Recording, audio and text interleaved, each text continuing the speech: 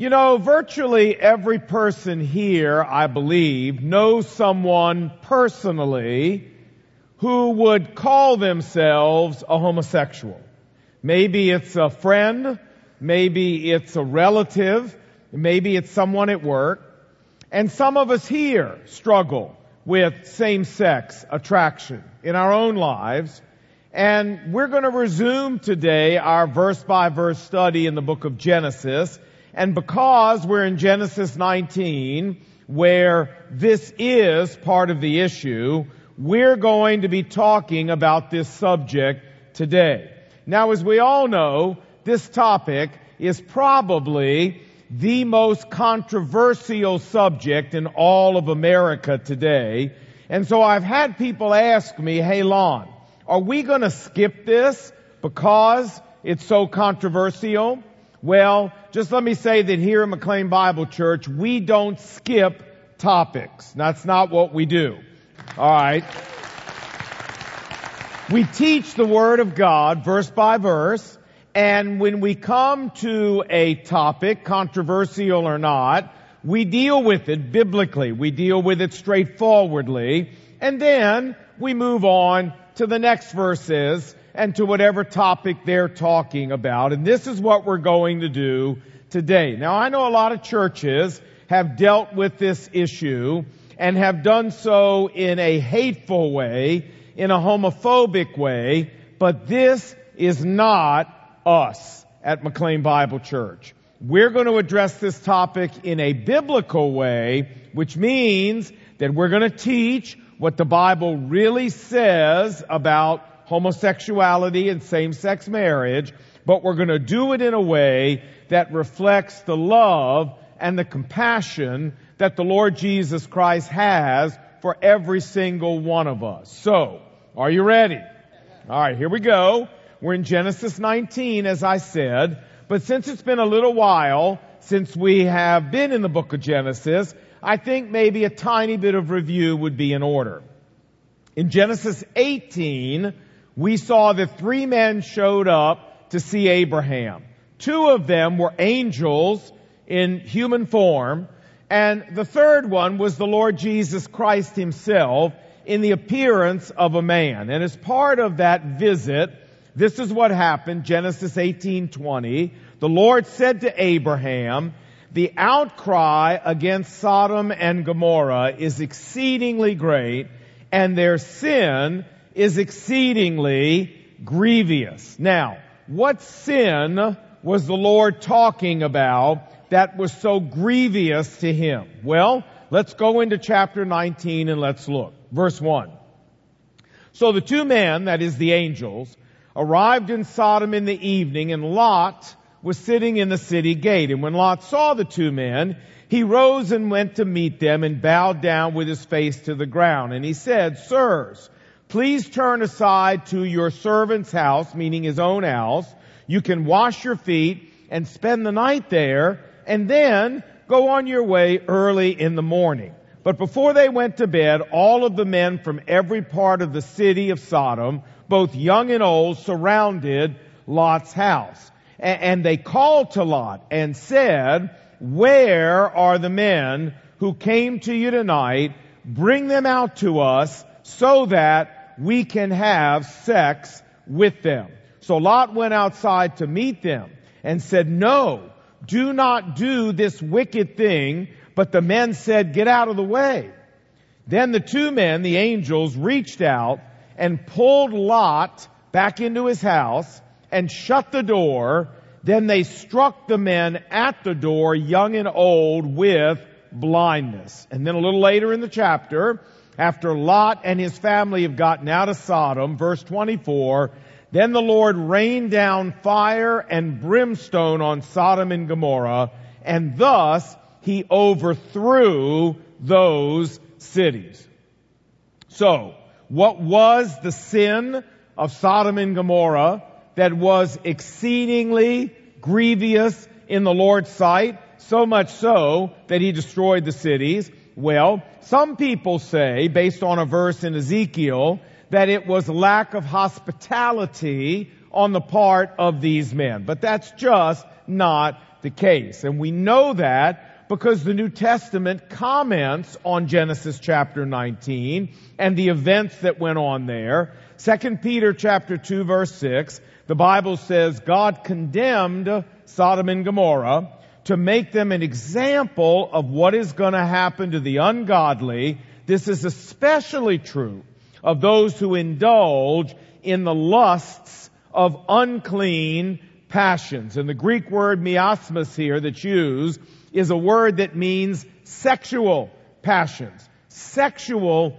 issues. The point is that the Bible is very clear that the sin of Sodom and Gomorrah was sexual in nature, and the only thing, therefore, it could be is the homosexual behavior that these men wanted to carry out with the angels. Now, having established that, let's talk a little bit about where we are in America these days when it comes to this very same kind of behavior. Well, I'm sure you know this past Tuesday, Minnesota became the 12th state to legalize same-sex marriage. I'm sure you also know that currently California's Proposition 8, where the citizens of the state of California passed an amendment to the California State Constitution making same-sex marriage illegal, that this is up for review by the United States Supreme Court, where analysts fully expect it to be overturned. As a matter of fact, the Pew Research Organization, back in March of 2012, conducted a poll in which they found that 70% of people born after 1980 support same-sex marriage here in America. You say, well, Lon, why is this? Well, it's like President Obama said, and I quote, he said, the basic principle America is founded on, the idea that we're all created equal, applies to everybody, regardless of sexual orientation, as well as race, or gender, or religion, or ethnicity. Let's treat everybody fairly. Let's treat everybody equal. End of quote. In other words, all of these folks that favor the treatment of gay people and heterosexual people the same, and who are supportive of same-sex marriage, they are that way because they see all of this as a civil rights issue. They see all of this as a fairness issue. They see it as an issue of treating everybody equal. And for us as followers of Christ, this is where the rub comes. Because if homosexuality and same-sex marriage are just a civil rights issue, if they are just a fairness issue, if they are just a treat everybody equal issue, and we oppose them on that basis, then we are guilty of all the bad things that people say about us.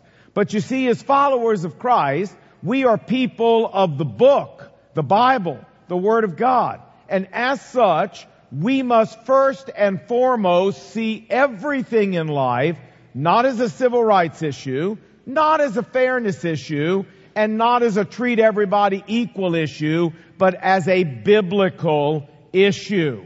And then we must decide our behavior and response based on what the Bible teaches about that topic. So, what does the Bible say about homosexuality and same-sex marriage? Well, let's look and see. We begin in Leviticus chapter 20, verse 13. The Bible says, if a man lies with another man as one lies with a woman, both of them have done what is detestable. Leviticus 18, verse 22 says, you shall not lie with a man as one lies with a woman. It is an abomination in the eyes of the Lord.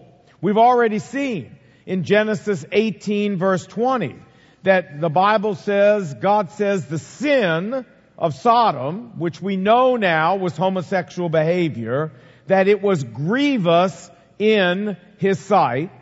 And when we go into the New Testament, we find the same position in the Bible. Romans chapter 1, verse 26 calls this behavior degrading. Romans 1:26 calls it unnatural. Romans 1:27 calls it indecent. Romans 1:28 calls it depraved and not proper. 2 Peter chapter 2 verse 6 calls it ungodly, and 2 Peter 2 verse 10 calls it unclean. I could give you more verses, but I believe the point is made that the Bible has a totally consistent position on homosexual behavior, a position that has never changed since homosexual behavior first appeared here on earth, and that is that namely God regards it as sinful, ungodly behavior that is grievous in His sight. Furthermore, when it comes to same-sex marriage, we find that that's not part of God's plan for the human race either. Genesis chapter 2, verse 24, which is where God created the very institution of marriage. Here's what it says. It says, a man, literally in Hebrew, ish, not meaning just a man in general. It means a male as opposed to a female. A male shall leave his father and his mother and cleave to his Isha, which doesn't mean wife, it means woman, female, and the two of them shall become one flesh. So from the beginning, God defines marriage as one male plus one female, and Jesus corroborates this in the New Testament, Matthew 19 verse 5. He said, a man shall leave his, the Greek word is gune, which does not mean wife in Greek. It means literally a female person. Listen, it's true that God loves the world. And it's true that Jesus died on the cross to offer forgiveness to everybody. But folks, if we think that changes God's position on homosexual behavior and same-sex marriage, I'm afraid that we're sadly mistaken. And let's go now into Romans chapter 1. And here in Romans chapter 1, the Bible is describing for us how human societies deteriorate, how they deteriorate morally and spiritually and come under God's judgment. And notice that each of the three successive stages God tells us about here are denotated by the phrase in the Bible, God gave them over. Here we go. Here are the three stages. Stage number 1 in that deterioration is humanism. Romans 1 verse 21. For although men knew God existed, they refused to glorify Him as God and exchanged the glory of God for images, idols, in the form of men and birds and animals. Therefore, here's our phrase, God gave them over so that they worshiped and served created things, idols, rather than the Creator. So, stage 1 in a society's fall comes when that society dethrones God as the head of that society and replaces Him with man. Man's wisdom, man's achievements, man's capacities, man's idols, like fame and reputation and power and money. I don't know about you, but as I look at American society today, my sense is we are already well through stage number 1. Which brings us to stage number 2. And that is accepted homosexual behavior. Watch. Romans 1:26. Because of this humanism, next, God gave them over, there we are, to degrading passions. For their women exchanged natural relations with men for that which is unnatural. And in the same way, men abandoned natural relations with women and burned in their lust for one another, men with men, committing indecent acts. And did you ever wonder why in these verses God mentions the women of society first before the men? Well, there's a reason for that. It's because God's trying to tell us that what we have here in stage 2 is not just a few closet homosexuals in a society. What we have is an entire society accepting and approving and normalizing homosexual behavior, so much so that even the women in that society, who are normally the more chaste and the more virtuous element of any society, even they are brazenly taking part in this. Now, I think in America, we are presently teetering right here at stage 2.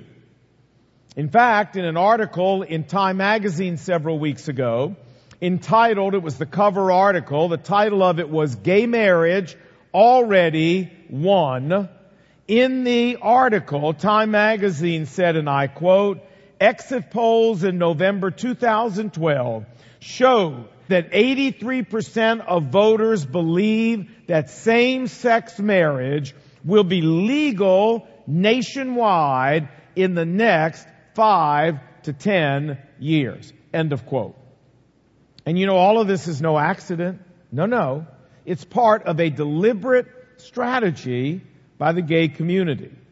In his article, The Overhauling of Straight America, Arthur Marshall Kirk said this, and I quote, he said, the first order of business is desensitization of the American public concerning gays and gay rights. Our campaign should not demand direct support for homosexual practices, but should instead take anti-discrimination as its theme. You can forget, he says, about trying to persuade the masses that homosexuality is a good thing. But if you can only get them to think that it is just another thing, then your battle for legal and social rights is virtually won.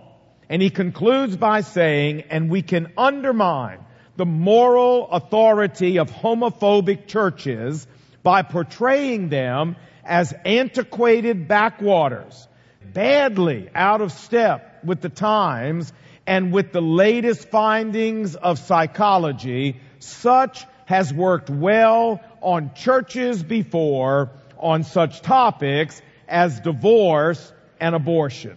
End of quote. And that takes us to stage number 3, which is spiritual hardness. The Bible calls this a society with a reprobate mind. Romans chapter 1, verse 28. Since they did not think it worthwhile to retain the knowledge of God in their minds, here we go again, God gave them over to a reprobate mind so that they became filled with every sort of wicked behavior and depravity. Not only did they themselves do such things, but they took pleasure in convincing others to do them also. In this final stage, we have a society without a conscience. We have a society that's become desensitized to sin, as the Bible says, full of every sort of wicked behavior and depravity. You say, well, Lon, thank God, at least we're not here yet. Really? You ever watch cable television? You ever watch normal television? I mean, adultery and premarital sex are as casual on these programs as having a Diet Coke.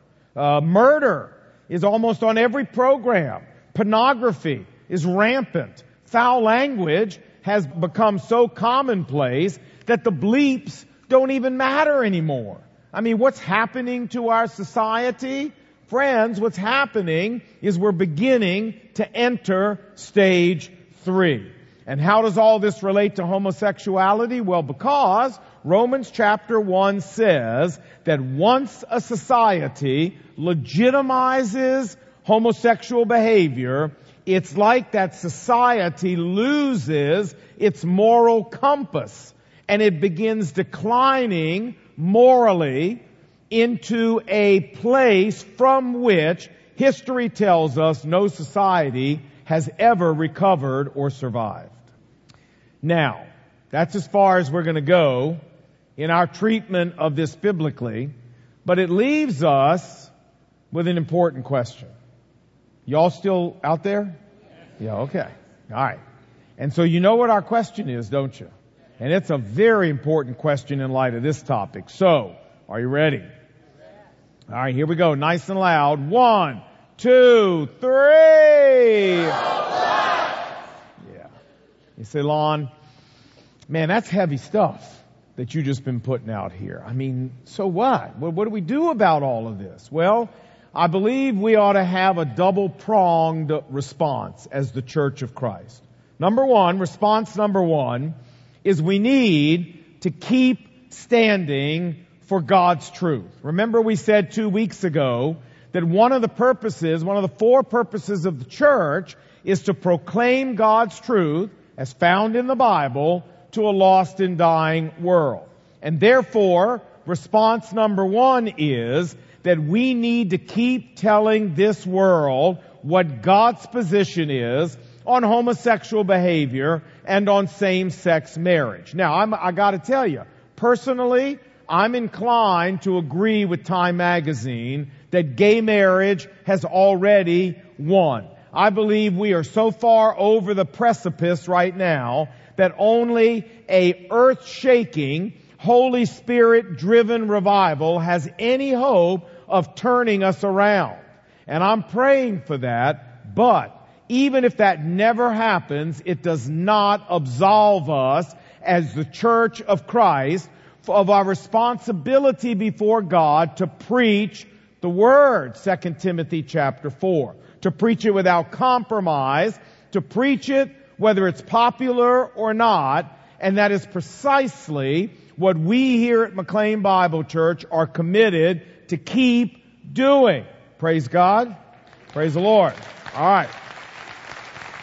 But there's a second response we need to have. And that is, we need to reach out to homosexual people with Christ-centered love and compassion. Because homosexual behavior can result in some really bad consequences in people's lives. And we need to have compassion on these folks.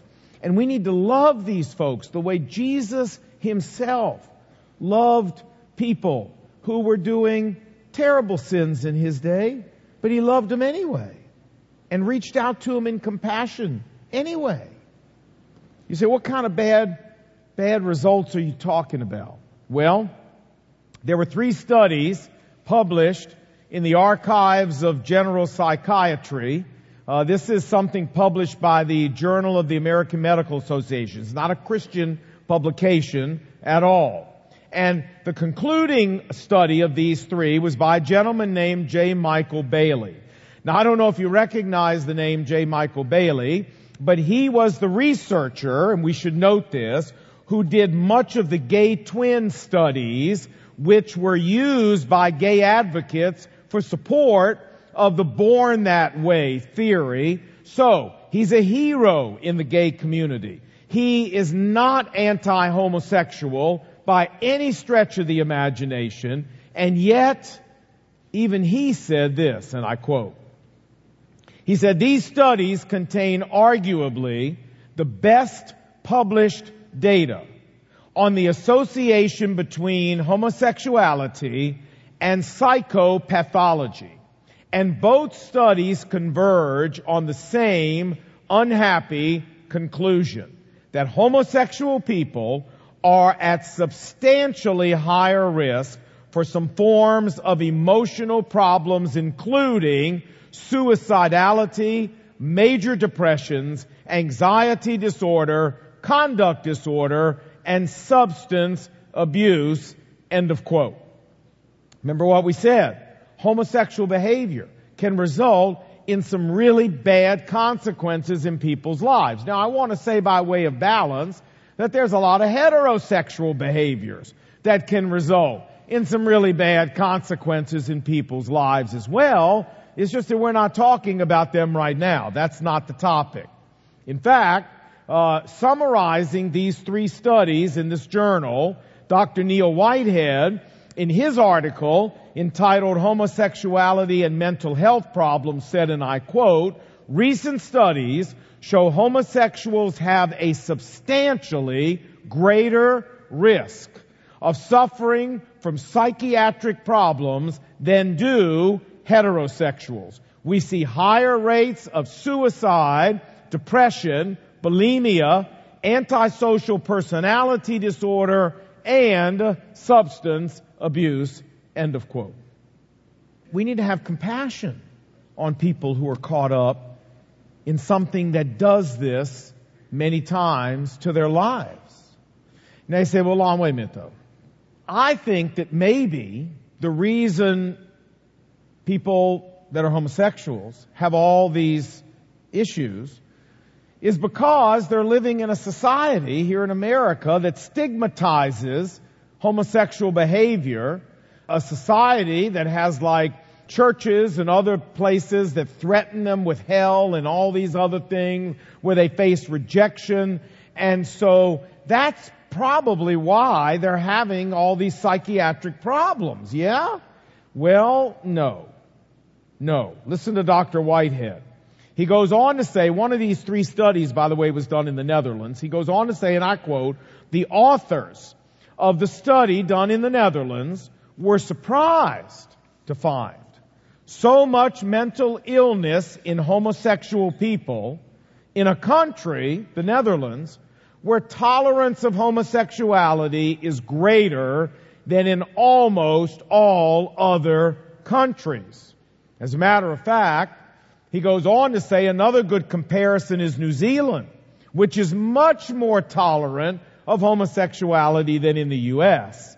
Despite this broad level of social tolerance, he says, in a New Zealand study, suicide attempts among homosexual people were common at about the same rate as in the U.S. End of quote.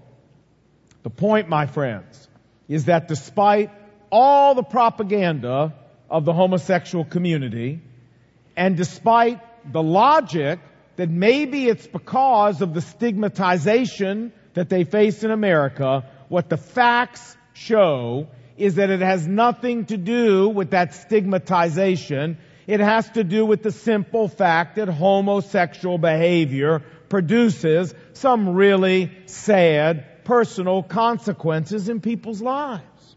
You say, well, Lon, what about homosexual people who say that they really have this inborn attraction?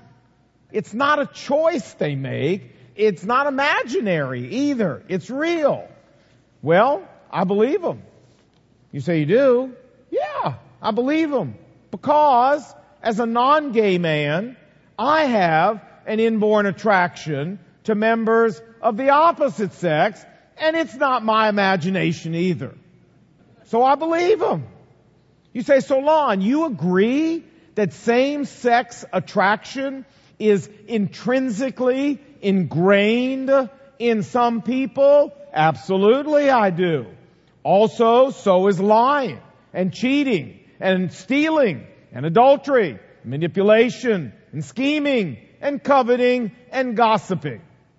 Remember, we saw earlier in the book of Genesis how when Adam and Eve disobeyed God in the garden, one of the consequences was that every human being born after that is born with an intrinsic sin nature, and all these things we just mentioned, lying, cheating, stealing, adultery, homosexual behavior, all of this is part of that sin nature, but this isn't the real issue. The real issue is what we do with these inborn sinful desires. Remember, it's not sin to have a sinful desire. It's sin to act on it. I mean, I'm married 39 years next month, and I know what God says in the Bible. thou shalt not commit adultery. And so, I have to depend on the Holy Spirit's power each and every day to help me shut down my innate attraction to other women and not act on it, but mortify it. And that's what the real issue is here, my friends. That's what it's all about. It's all about helping homosexual people, by the Holy Spirit's power, control their same-sex desires in obedience to God, just like, by the Holy Spirit's power, I have to control my heterosexual desires in obedience to God. The bottom line is that God's message in the Bible to homosexuals and heterosexuals is exactly the same message.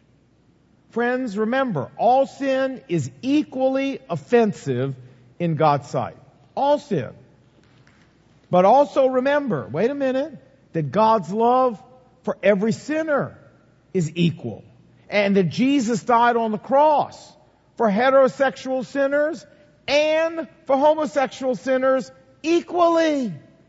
And we need to be very careful about not being 21st century Pharisees, where we look down our noses at certain sins and we go, oh, like the Pharisee, you remember in the temple, who said, I thank you I'm not like this person. And I thank you I'm not like this person. Oh, and I thank you I'm not like that tax collector over there. Friends, don't you understand? You are. You are in the sight of God. We all are. God doesn't gradate sin. It's all sin. It's all offensive. And Jesus died for all of it. It's the same. And we need to be careful that we understand this. And therefore our message to homosexuals and our message to heterosexuals is exactly the same. That through the life-altering power of Jesus Christ and with some help from godly, loving friends, every one of us can live a life of obedience to God. That's the message of the Word of God, and that's the message we need to preach to everybody. Amen? You with me? All right. Now, let me just say in closing that if you're here today and you're struggling with same-sex desire and you've never told anybody because you're afraid, you're embarrassed, I want to say to you that keeping that to yourself is the absolute worst thing you can do. Jesus said, John chapter 12, verse 35, walk in the light. Listen, my friend, healing takes place in the light. Becoming healthy as a person takes place in the light. Beating sins that have their claws into us takes place in the light. Because in the light, we can bring the presence of the Spirit of God and His power to bear. In the light, you can be surrounded by godly, loving friends and community who can walk with you. But in the darkness, none of this can happen. Folks, you got to come out in the light where we can help you. And I urge you, if you need help, to call our campus pastor here at Tyson's, Joe Henricus, to email him. He's ready. He knows these calls and emails are coming. And we, along with the Holy Spirit and some godly friends, we will surround you, whether you're heterosexual or homosexual. You call us if you need to come out into the light. Pornography needs to come out into the light. All of it needs to come out. But let me say one final thing. If you're here and you've never trusted Jesus in a real and personal way as your Savior, you need a pre-step to all of this. Because we can't help you unless the Spirit of God's power is operating in your life, and the Spirit of God's power doesn't operate in anybody's life that's not born again, that doesn't know Christ, that hasn't given their heart to Christ. When we're born again, that's what activates the Spirit of God's power in our life. And so if you've never done that, we have a pre-step you need to do, and Joe Henricus can help you with that as well. Let me say in closing, we don't skip topics here at McLean Bible Church because they're controversial. But by the same token, we don't harp on topics here at McLean Bible Church because they're controversial. And what that means is we're not going to have another sermon next week on homosexuality and a sermon the week after that on homosexuality. The next time we talk about homosexuality will be when we get to it, in our verse-by-verse study of wherever. And you need to know this is all we plan to say. We've said what we need to say. It's time to move on to Genesis chapter 20, and let's talk about what's there. But we have tried today to talk about this topic with biblical clarity, so you know where God stands. But we've also tried to talk about it with Christ's compassion and His love for all of us as sinners. And I hope we've done a good job of that. Let's pray together. Heavenly Father, you know we've talked about a very sensitive topic today, a very controversial topic today, a topic that many of us are touched by because we have friends, relatives, children who have decided to live a life of homosexual behavior, at least up to this point. And so, Lord, use what we've talked about today to both declare truth and to extend compassion and mercy, the mercy and compassion of Christ to people. And Lord, I want to thank you for being clear in the Bible about where you stand on homosexual behavior and same-sex marriage, but I thank you that you went to the cross to pay for it for all of us and every other sin known to man. Lord, may we as a church family offer that forgiveness and that love and mercy equally to everyone here in Washington, D.C. And we pray these things in the name of Christ. And what did God's people say? Amen.